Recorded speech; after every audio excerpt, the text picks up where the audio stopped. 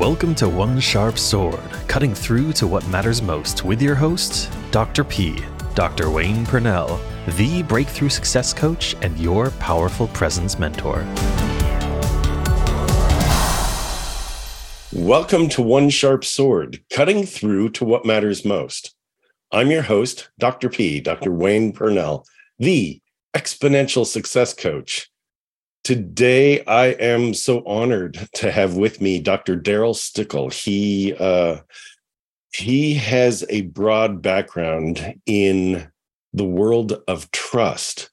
This is so important for today's leadership. This is so important for today's individual, just as a good human in the world, being able to understand what makes for a great relationship, understand how trust is built, how trust could be broken, and then how could trust be reestablished if it's ever broken. So when I found Darryl, when he came across my radar, I'm like, yes, I want to interview him. Dr. Darryl Stickel. Darryl, welcome to One Sharp Sword. Well, thanks for having me, Dr. P. Yeah, it's a pleasure to be here with you and your audience. Well, let's talk trust. Let's talk about what you do, how you do it. You've worked for McKinsey in their Toronto office. You've been on faculty at the Luxembourg School of Business. You've advised the Canadian military. There was a time that I actually did a presentation for the Royal Canadian Mounted Police, but I never got to their full-on military. You have a book, Building Trust, Exceptional Leadership in an Uncertain World. And I want to talk about trust. I want to talk about how you got into it. And part of what I do when I interview guests is I start with the premise, like, you didn't wake up as Dr. Darryl one day. You didn't wake up going, trust is my thing. I'm going down this path exclusively. Right. So talk about little Darryl. Where'd you grow up, and how did you grow up, and how did you, along the way, probably in college, you probably figured out that trust was a thing. Right. And then you did your grad school stuff. So talk about your journey. Yeah, your journey. It's exactly right.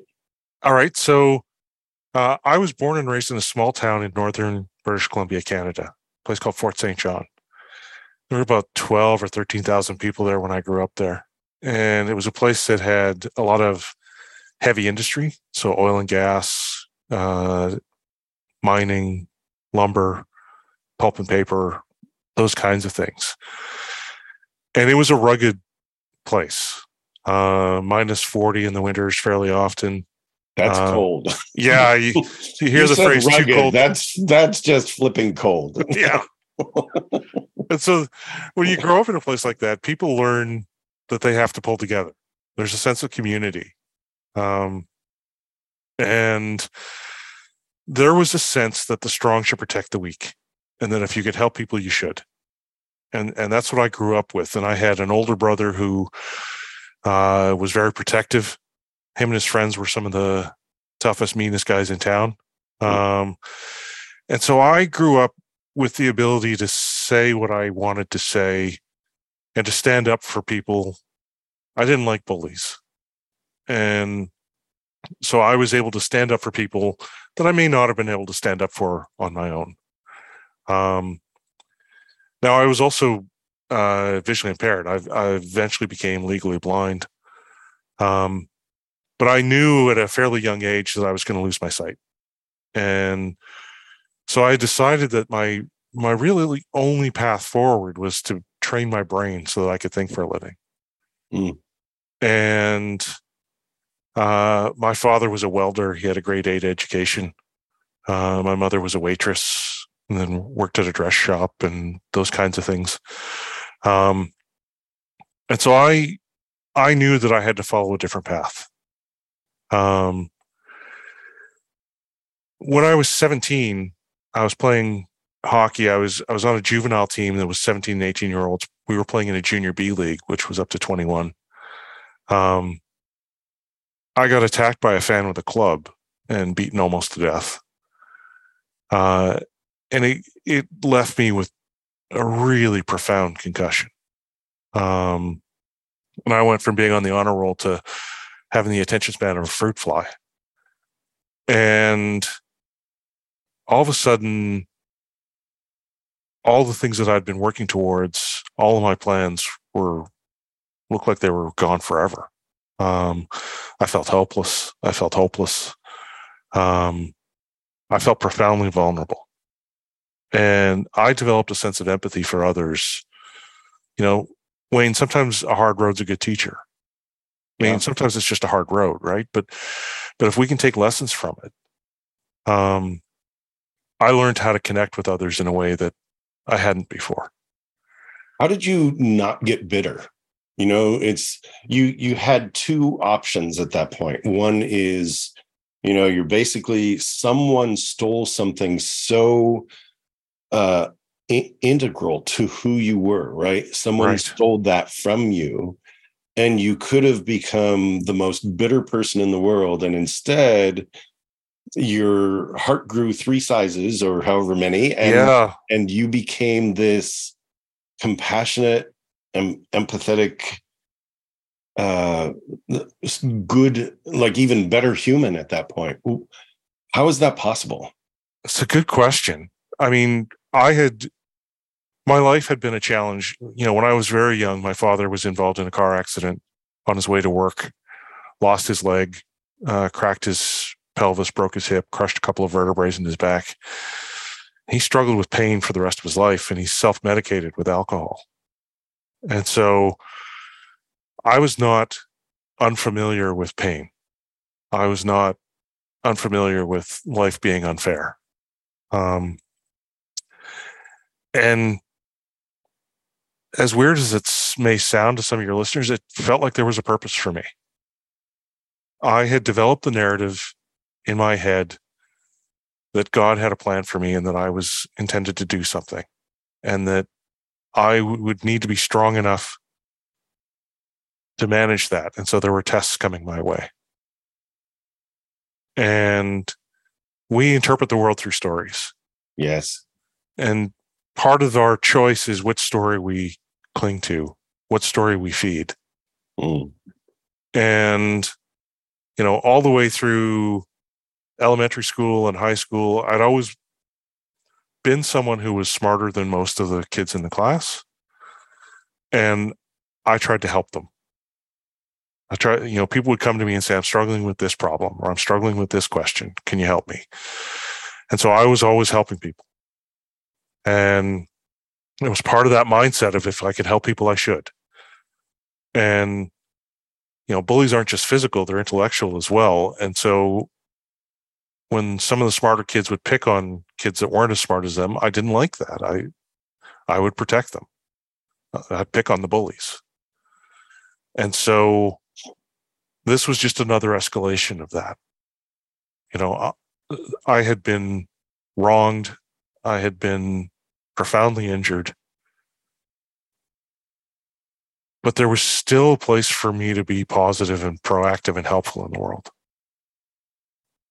And, you know, I would find myself, when I moved to Victoria to go to school, I'd find myself sitting on the bus and people would just come and sit down next to me and say, I'm really having a hard time. Wow. You're that guy that's the magnet for. Yeah. So it's great. And I kind of thought, you know, hey, if this is going to keep happening, maybe I should get paid for this.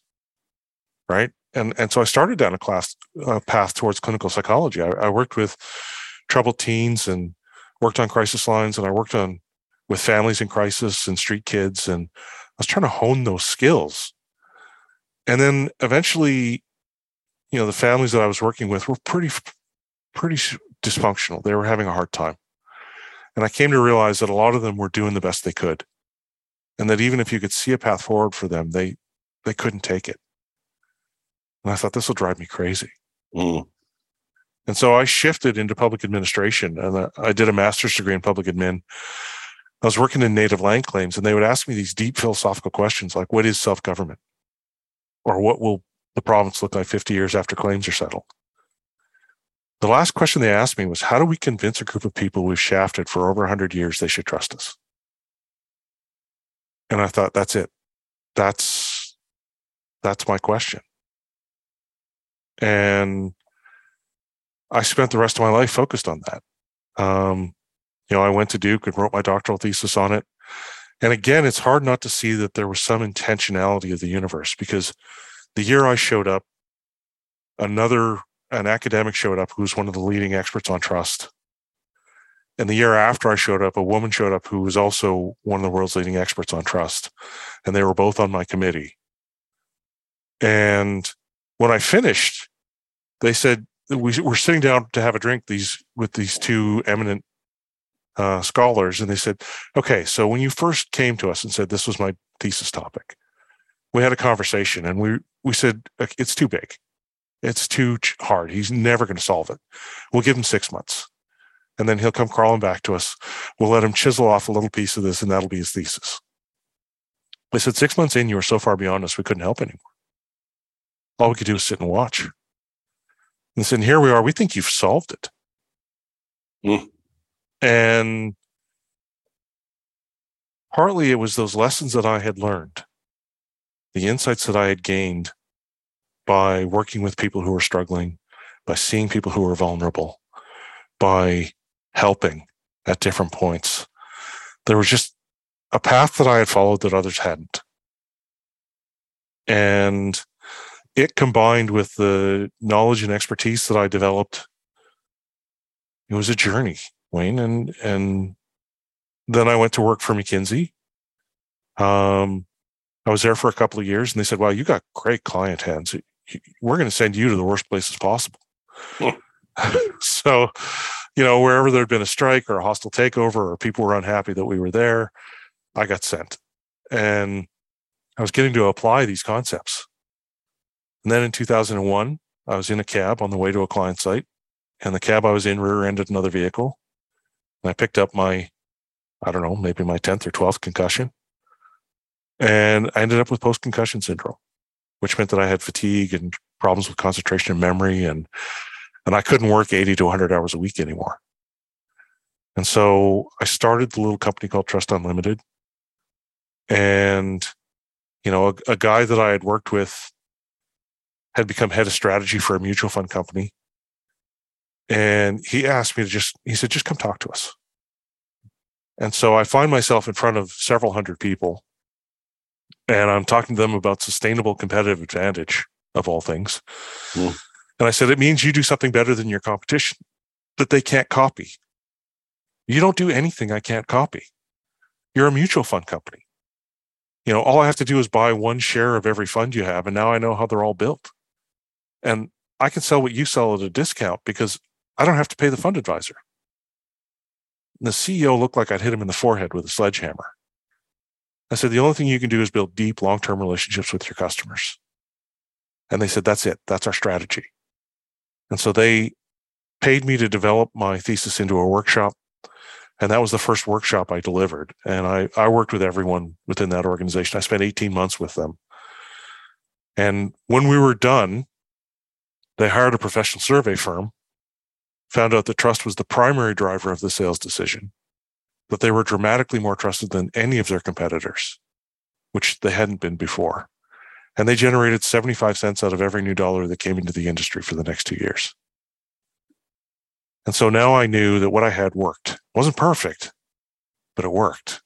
And they were part of a global investment firm. They started sending teams from all over the world to figure out what these folks were doing.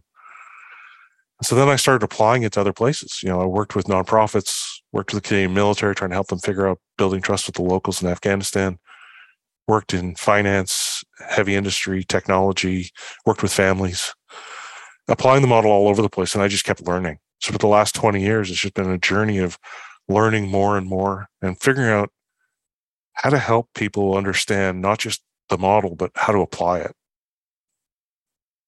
It's incredible. It's incredible. It's, I often talk about the most dramatic moves that any of us can make. They're simple, but they're not always easy. Mm. And it's sort of like, it's right in front of you. It's really kind of simple. Yeah. And yet taking that step. The first step is the courageous step, like having a real conversation with somebody and choosing to be slightly vulnerable and choosing to, not be somebody, but to be you and to step in and go, this is, I'm selling you this. And, right. And anybody could sell you this. The difference is I actually want to get to know you and to figure out if what I'm selling is the right thing for you. Right. Right. And it's a different way of stepping in. It's, you step in from this place of lack of please buy my stuff because I need the quota. And instead of that, you step in from a place of confidence, which is the vulnerable you going, I don't know if it's right. Let's find out. Right.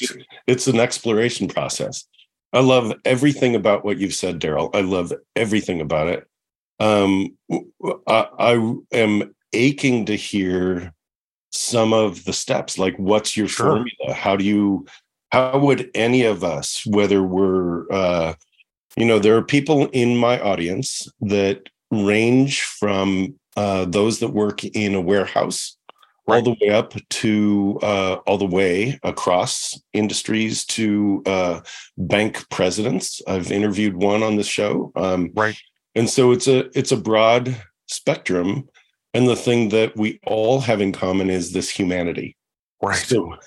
So talk about that, because I think that is really the thread that we can all pull and hold on to as well. So yeah, and I want to just acknowledge I'm getting chills here, Wayne, because it feels like such a strong connection. Yes. Thank you. Yeah. I appreciate that. Thank you. Yeah. And so, yes, I work with really broad range of folks, right? From families just trying to sort it out to senior executives. And trust is a social lubricant that allows us to function. It allows societies to work. Research is really clear that higher levels of trust mean we're able to be more effective. It means we're able to be more imaginative, that we can be more agile, that we can, it's the thing that differentiates leaders from being just okay to being exceptional. It's the thing that's allowed me to future-proof my kids by teaching them how to build strong relationships, because that's something that's never going to lose its value. And so for me, this plays for all of us. And the model holds. I've taught it when I was in Luxembourg. I taught people from all over Europe, and when I worked with a company called SAP, I taught people from all over the world. And the response is, yeah, this works. So when we're deciding to trust someone, we ask ourselves two fundamental questions. First question is, how likely am I to be harmed? And that's perceived uncertainty. And the second question is, if I'm harmed, how bad is it going to hurt? Which is perceived vulnerability. And so we have uncertainty times vulnerability gives us a level of perceived risk. And we each have a threshold of risk that we're comfortable with. If we go beyond that threshold, we don't trust. If we're beneath it, then we do. And so building trust becomes a simple matter of understanding, where does uncertainty come from? How do I take steps to reduce it? Where does vulnerability come from? How do I take steps to manage that? And I believe that there are 10 levers that we can pull. We all have the ability to build trust. Some are just better than others. And my passion is helping people move along the continuum from wherever they are to a better place. And so those who aren't very good have a lever that they pull. Usually it's the ability lever. I have these kinds of credentials, this sort of background, this much experience. Those who are better have multiple levers that they pull. Those who are really good have multiple levers and they know when to pull which one. And so what I do with my book and the masterclass that I've got and the coaching that I do, and every place that I intervene or help people, is I help people understand what the levers are and how to pull them. So uncertainty comes from two places. It comes from us as individuals, and it comes from the context that we're embedded in. And 99% of the research focuses on that individual piece. And it talks about these three levers that we can pull: benevolence, integrity, and ability. Benevolence is the belief you've got my best interest at heart, and that you'll act in my best interest, even if it's not in your own short-term best interest. Integrity is, do I follow through on my promises, and do my actions line up with the values that I express? And ability is, do I have the competence to do what I say I'm going to do? And then the context is the rules of the game. It's the formal and informal mechanisms of social control that constrain our behavior. And so, to the extent I'm able to explain my context to you, it makes it easier for you to predict me. It reduces your uncertainty about me. Love that. I love that. So those are four of the levers. That's amazing. Four of the levers. I have benevolence, integrity, ability. What's the fourth? Context. Context. Thank you. This is great.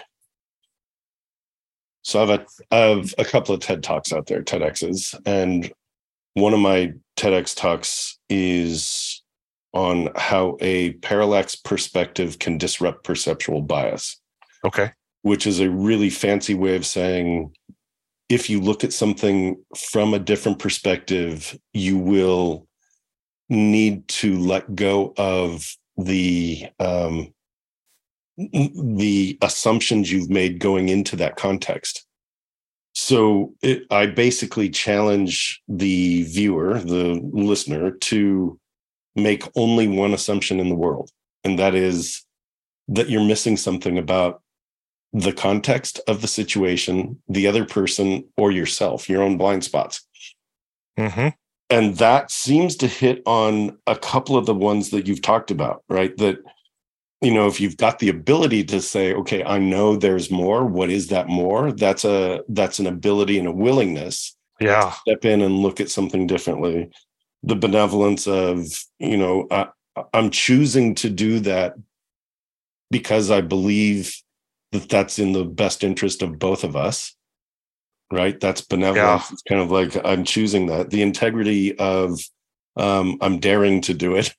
And right. And I'm willing to follow through to do it. And then the context is the context of, this is the situation. I'm okay in this context. I also wanted to say, it's interesting because you talk about uncertainty. You didn't say it in these terms. Uncertainty comes from within and is also based in the situation itself, which is the context. So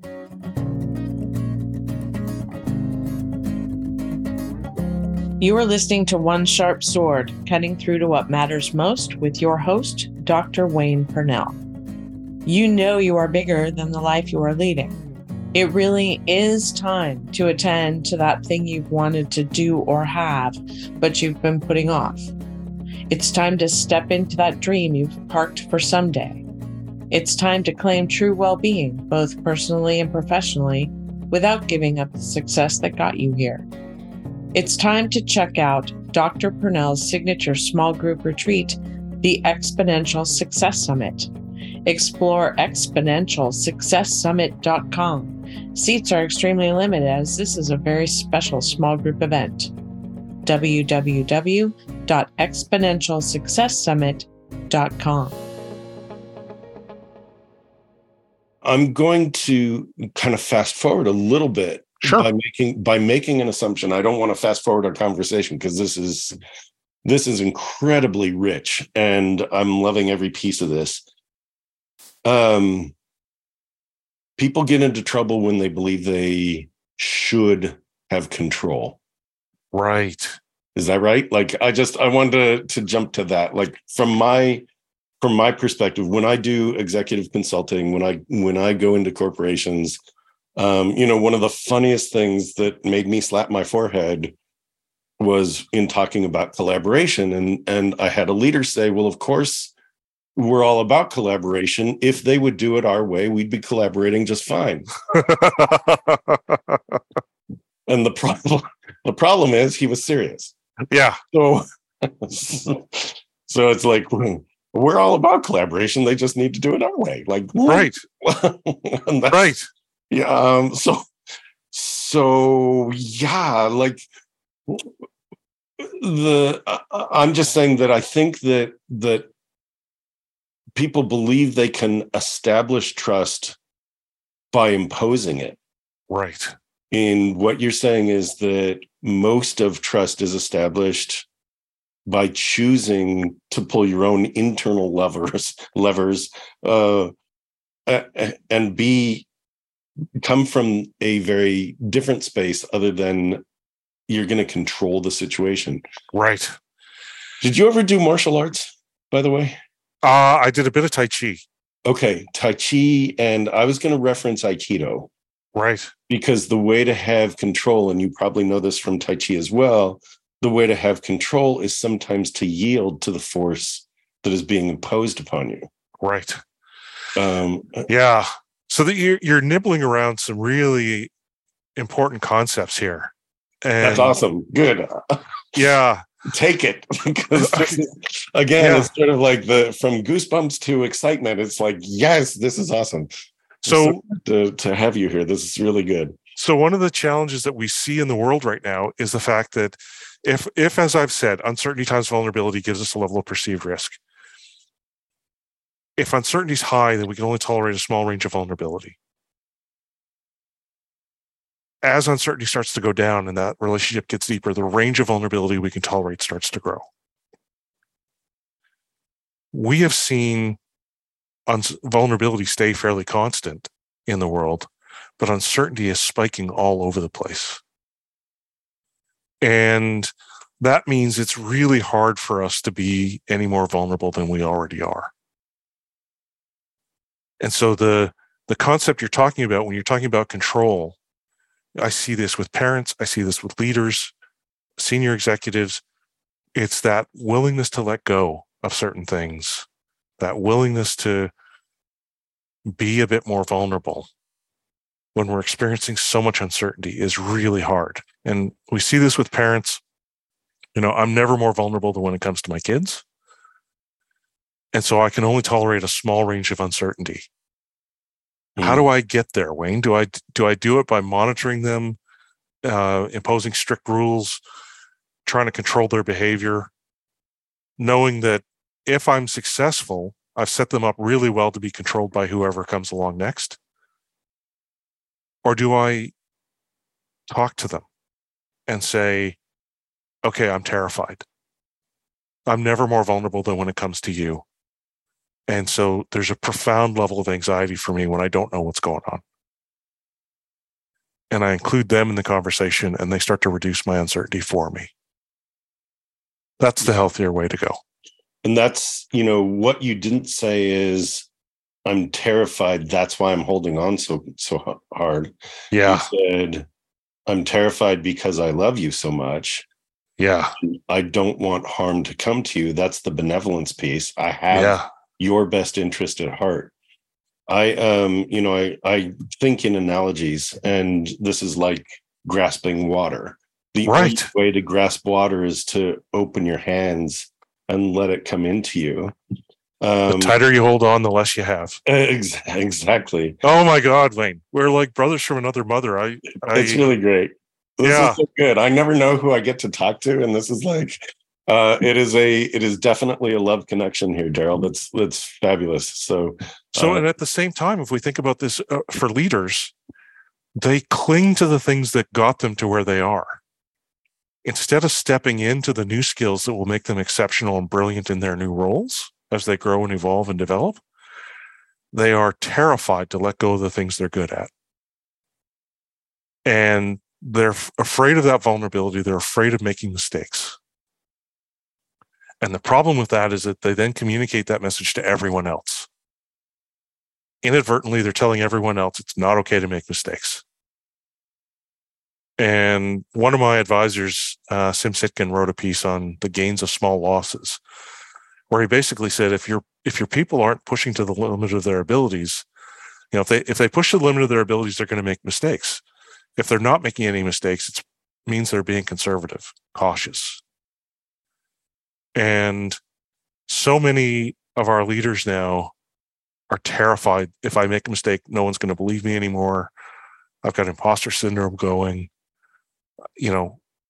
and things are moving so fast. The definition of what a good leader isn't the same now as it was 10 years ago. It's too true. You're familiar with the confidence competence loop? I am. Yeah, that's where agency, personal ability is. And, one of the riddles that I pose to leaders is, what happens if you don't step out of your comfort zone? And the answer to that riddle is absolutely nothing. Right. Right? Because if you don't step out, you're going to continue to do the same things that you've always done in the same way. You won't have any gains. And confidence is built based on the recovery of not doing things exactly right. You build competence by doing things and learning from them. So that's the confidence competence loop, and it's ever expanding if you let it be. Right. And I wanted to share something with you too from a personal perspective. I came to my kids slightly differently. Okay. And I came to them basically saying, look, I come to you with trust. I trust you in the world. I want the best for you. And I'm never going to wrap you in bubble wrap and say, be safe, be safe. Like, that's the control. Right.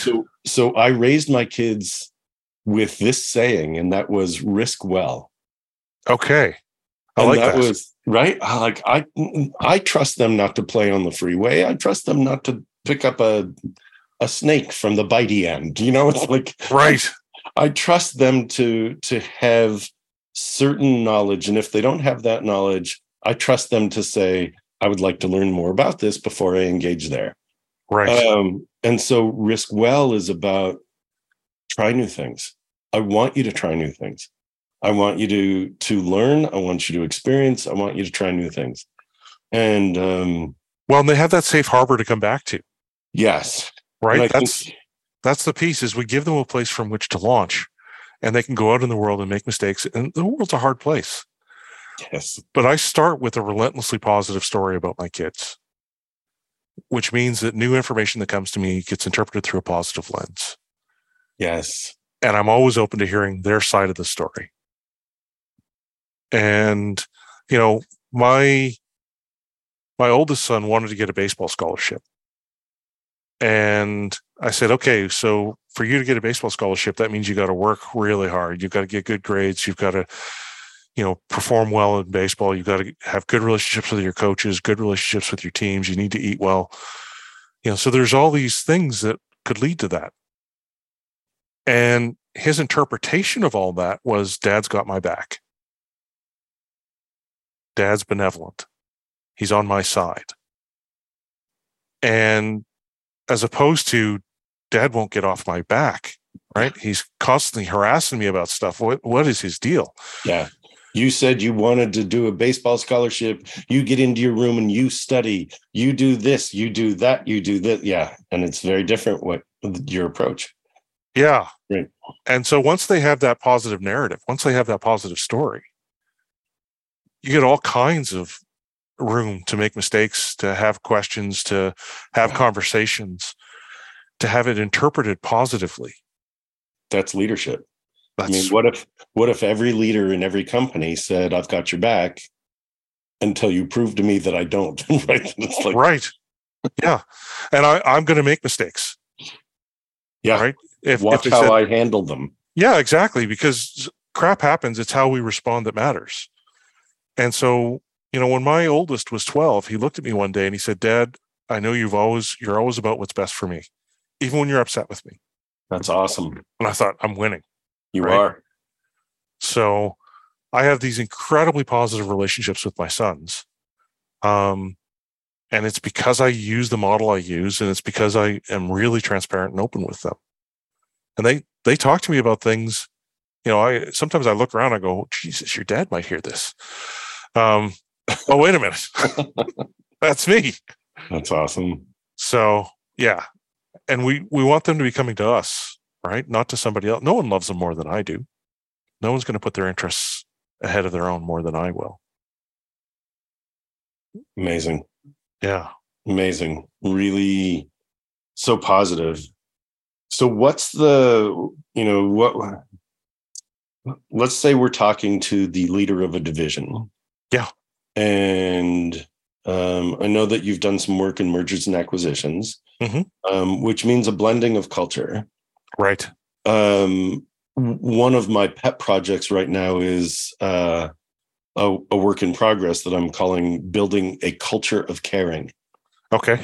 And the idea is, if we look at what's going on in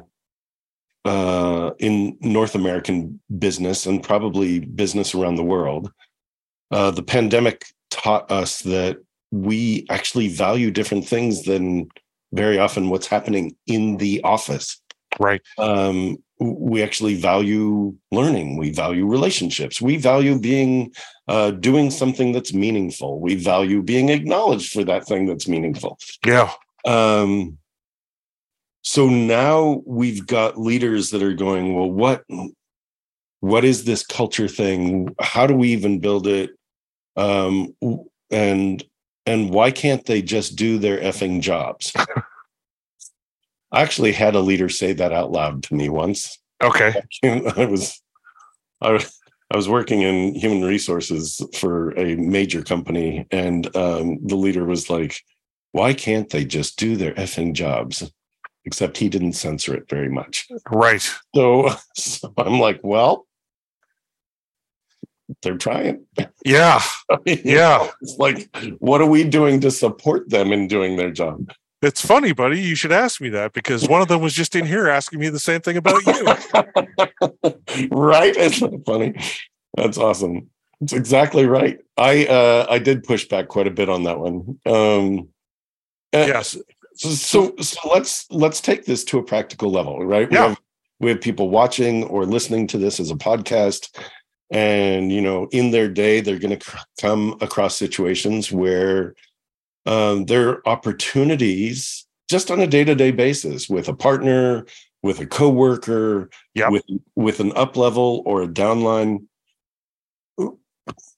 What can somebody do differently, think differently? Like, what is like, if part of the work of the psychologist is to bring the subconscious conscious, or to bring a consciousness to an action. Right. And so what is it that we can advise our leaders to do? And I believe, by the way, everyone is a leader. Right. You're being watched. Your behavior is being watched.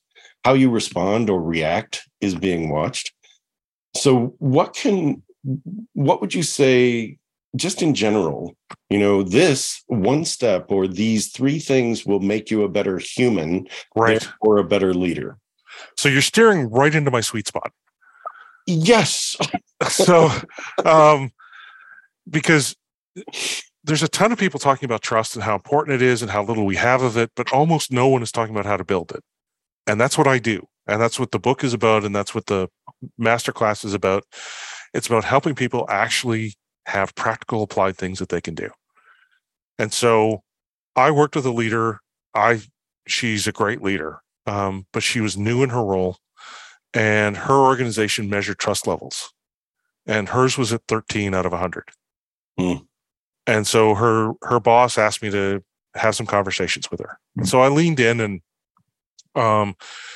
talked to her about the different levers we can pull and how to pull them. But then I talked with her team while she was there, and I said, here's what benevolence is. It's the belief you've got my best interest at heart. So what could she do to show you benevolence? What would that look like? What is success for you? And so I'm priming these conversations and giving them a vocabulary. So what are let's talk about integrity.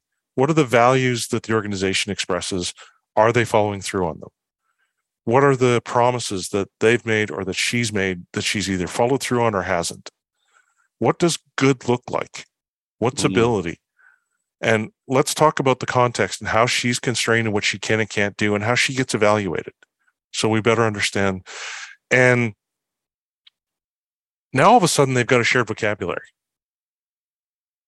And her score went from 13 to 80 within 3 months. Wow. It's been pinned at 100 since.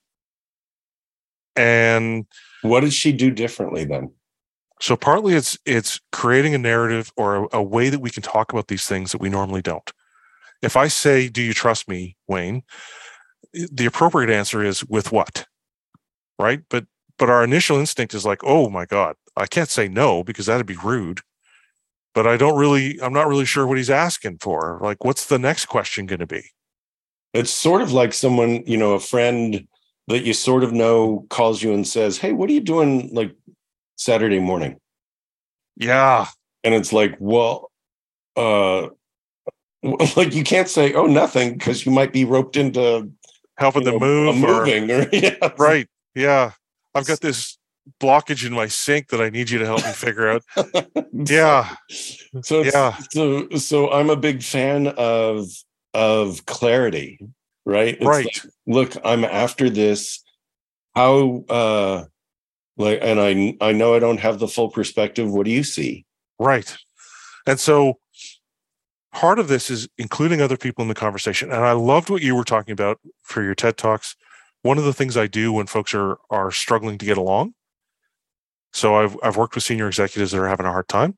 I'll go to executive one and I'll say, what's your story? What's happened? What's going on? And then I go to executive two and I say, what's your story? What's happening? What's going on? Then I bring them together and I say, okay, executive one, I want you to tell me what you think executive two's story is. Nice. And so I get them to do that for each other.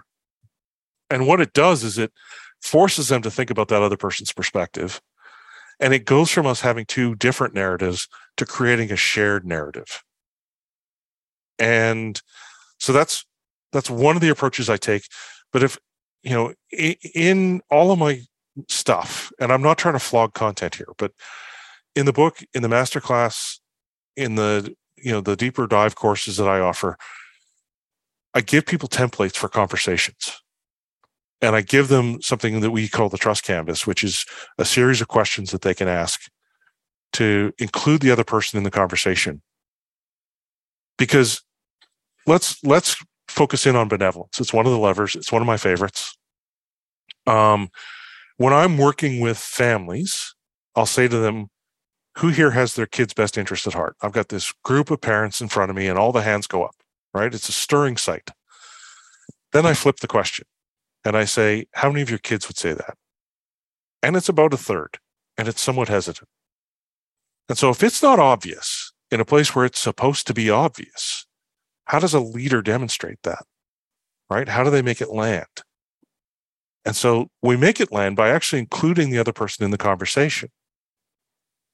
So the conversation I arm people with, and your guests are welcome to sort of rewind and go through this one a few times. You're going to talk to someone about benevolence tomorrow.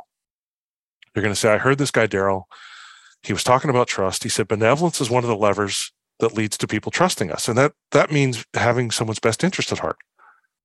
And I think I do that, but it doesn't always seem to land that way. Have you ever experienced that? And the other person's going to go, oh my God, yes. Or I've seen it, or because just about everyone's experienced it. So you're not saying, have you ever experienced that from me? You're saying, have you ever had that experience in the world? In the world where you were it's not trying like to do a 360. It's not like you're checking. Not at the start. Okay. Not at the start, because we're starting broad. Yeah. And we're saying, have you experienced trying to act in someone's interest and it backfiring or them not seeing it? And the person will go, oh my God, yes. Then you narrow the funnel a little more and you go, have you ever had someone really have your back? Really feel like they were benevolent to you, like they really wanted to help you? Yeah. Okay, what was that like? What did they do? And now we're starting to have a richer conversation. We're priming them, right? We're also getting hints about what benevolence looks like for them. And then we narrow the funnel a little more. And we say, what would it look like if I was benevolent to you? What does success look like for you? How do I help you get there? Mm. And now we've created transparency. So if I'm a leader and someone says to me, I want to get a promotion, then from that point forward, I can say to them, okay, if you want to get promoted to the next level, this is what the expectations are. And that means that I'm going to hold you to a higher level of accountability than I did before. And I may give you more responsibilities to see how you handle them. And it's also going to be on you to help me make the case for other stakeholders that you should get that promotion. And so you're going to have to step into the spotlight in certain places. And so it's not about being nice all the time. I may be tougher on you than I was before, but that's benevolence. And because it's transparent, you know what the narrative is, you know how to interpret it. That's awesome. And so that's how we pull that lever, right? That's great. Very often teenagers, for example, need to know that boundaries are there. That's how they know that it's safe. Right. And their job as teenagers is to push against them. And our job as parents is to hold them in place and say, no, these really are the boundaries. Right. And that's how you know you can trust me, is because I'm holding these boundaries.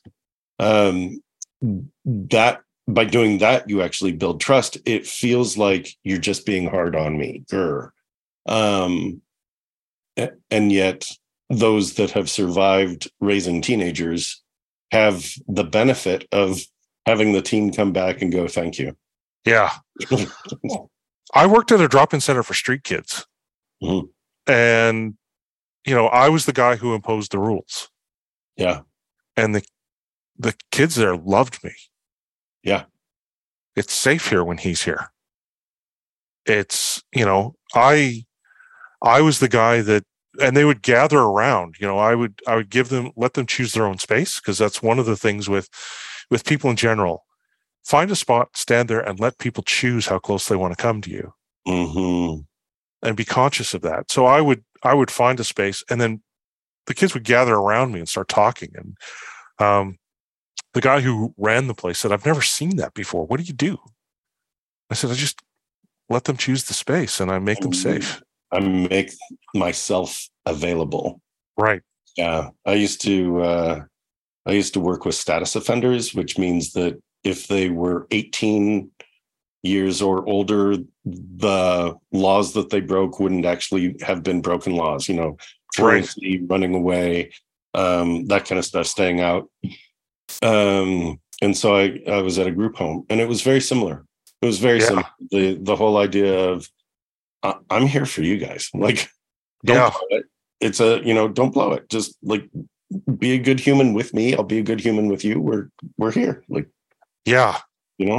And every once in a while they test the boundary, and you show them it's still there. Somebody once described it to me as like the night watchman. They check every door, praying to God that it's locked. True. Because that means things are okay, right? And that you care enough, that you're paying attention. Yeah. That's amazing. All right. You've referenced the book.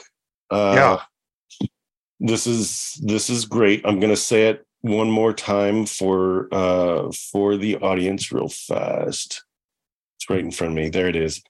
Building Trust, Exceptional Leadership in an Uncertain World by Darryl Stickel. I want to know how I find your masterclass. I want to know, like, how do people find you? How do people, besides the Building Trust book, how do people get more of you? You have other freebies as well. If they go to the blog, if they go to trustunlimited.com and go to the blog section, there's articles there. I've actually written a piece on trust and parenting. There's a couple pieces on rebuilding trust with the police.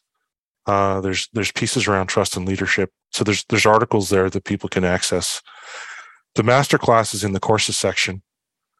It's about 3 hours in length.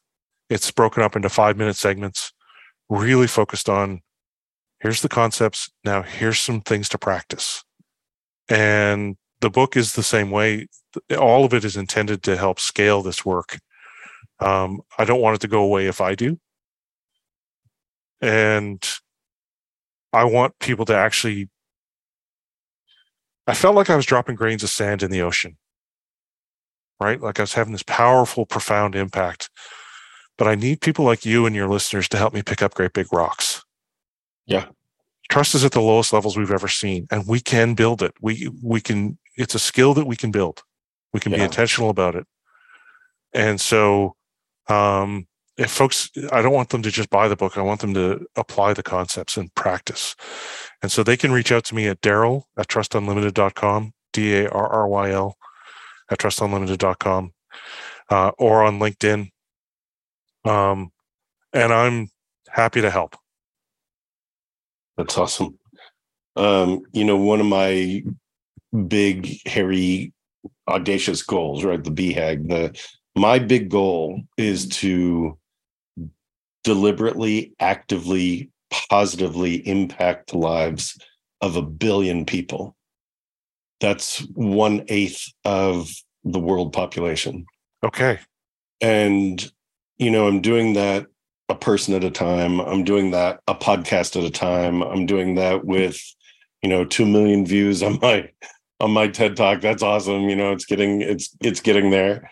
And it's also by extending my reach through people like you, where, the idea is do some good in the world, and it's a ripple, because if just one person, if you, the listener, the individual listener, because if I go, hey, everybody who's listening, you should do this, it's like, that's everybody else. I'm saying, you listening to this right now, if you pick up Darryl's book and you apply one action step from it, you will have done 2 things, 3, 4 things. Basically, you will have made an impact in somebody else's life. You will have made an impact in your own life.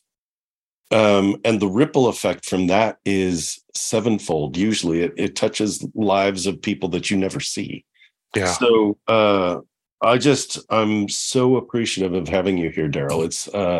It's incredible. This has been a really fast hour, and you and I were just getting started. I hope so. Yeah. We've got to be friends, Wayne. That seems clear to me. I worked in group homes and receiving homes as well, so there's just too much overlap. Yeah, I love this.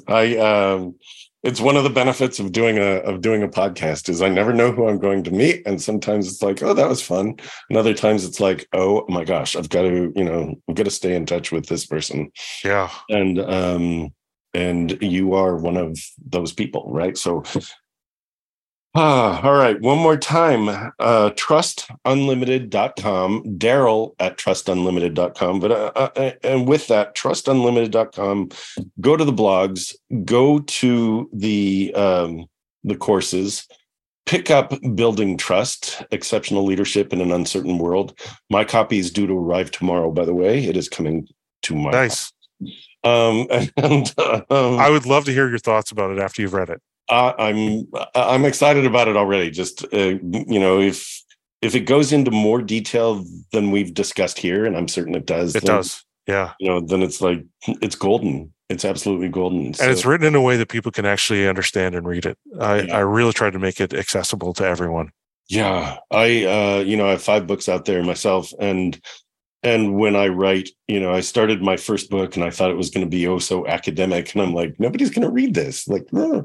And I rewrote it 3 times before I put it out. And from there, every book has my voice in it. And I get that sense about you too, that you're, it's not just theory. It's like, this works. And there's a benevolence that comes through. I haven't read your stuff yet, but I'm imagining that your voice and your sense of I have you, I've got you, really comes through. So I'm very much looking forward to it. So great, Darryl. Thank you for being here. Thank you for having me on, Wayne. I really appreciate it. What a great experience. Truly, truly. All right, Darryl Stickel was my guest today. This is incredible, Darryl Stickel.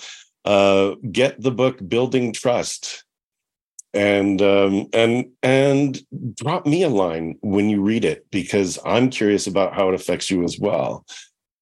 This is one sharp sword, which is better than 1,000 dull knives. One sharp sword cutting through to what matters most. I'm your host, Dr. P, Dr. Wayne Purnell, the Exponential Success Coach, and I will see you here next time. Thank you for listening to One Sharp Sword, cutting through to what matters most with your host, Dr. P, Dr. Wayne Purnell, the Breakthrough Success Coach and your Powerful Presence Mentor.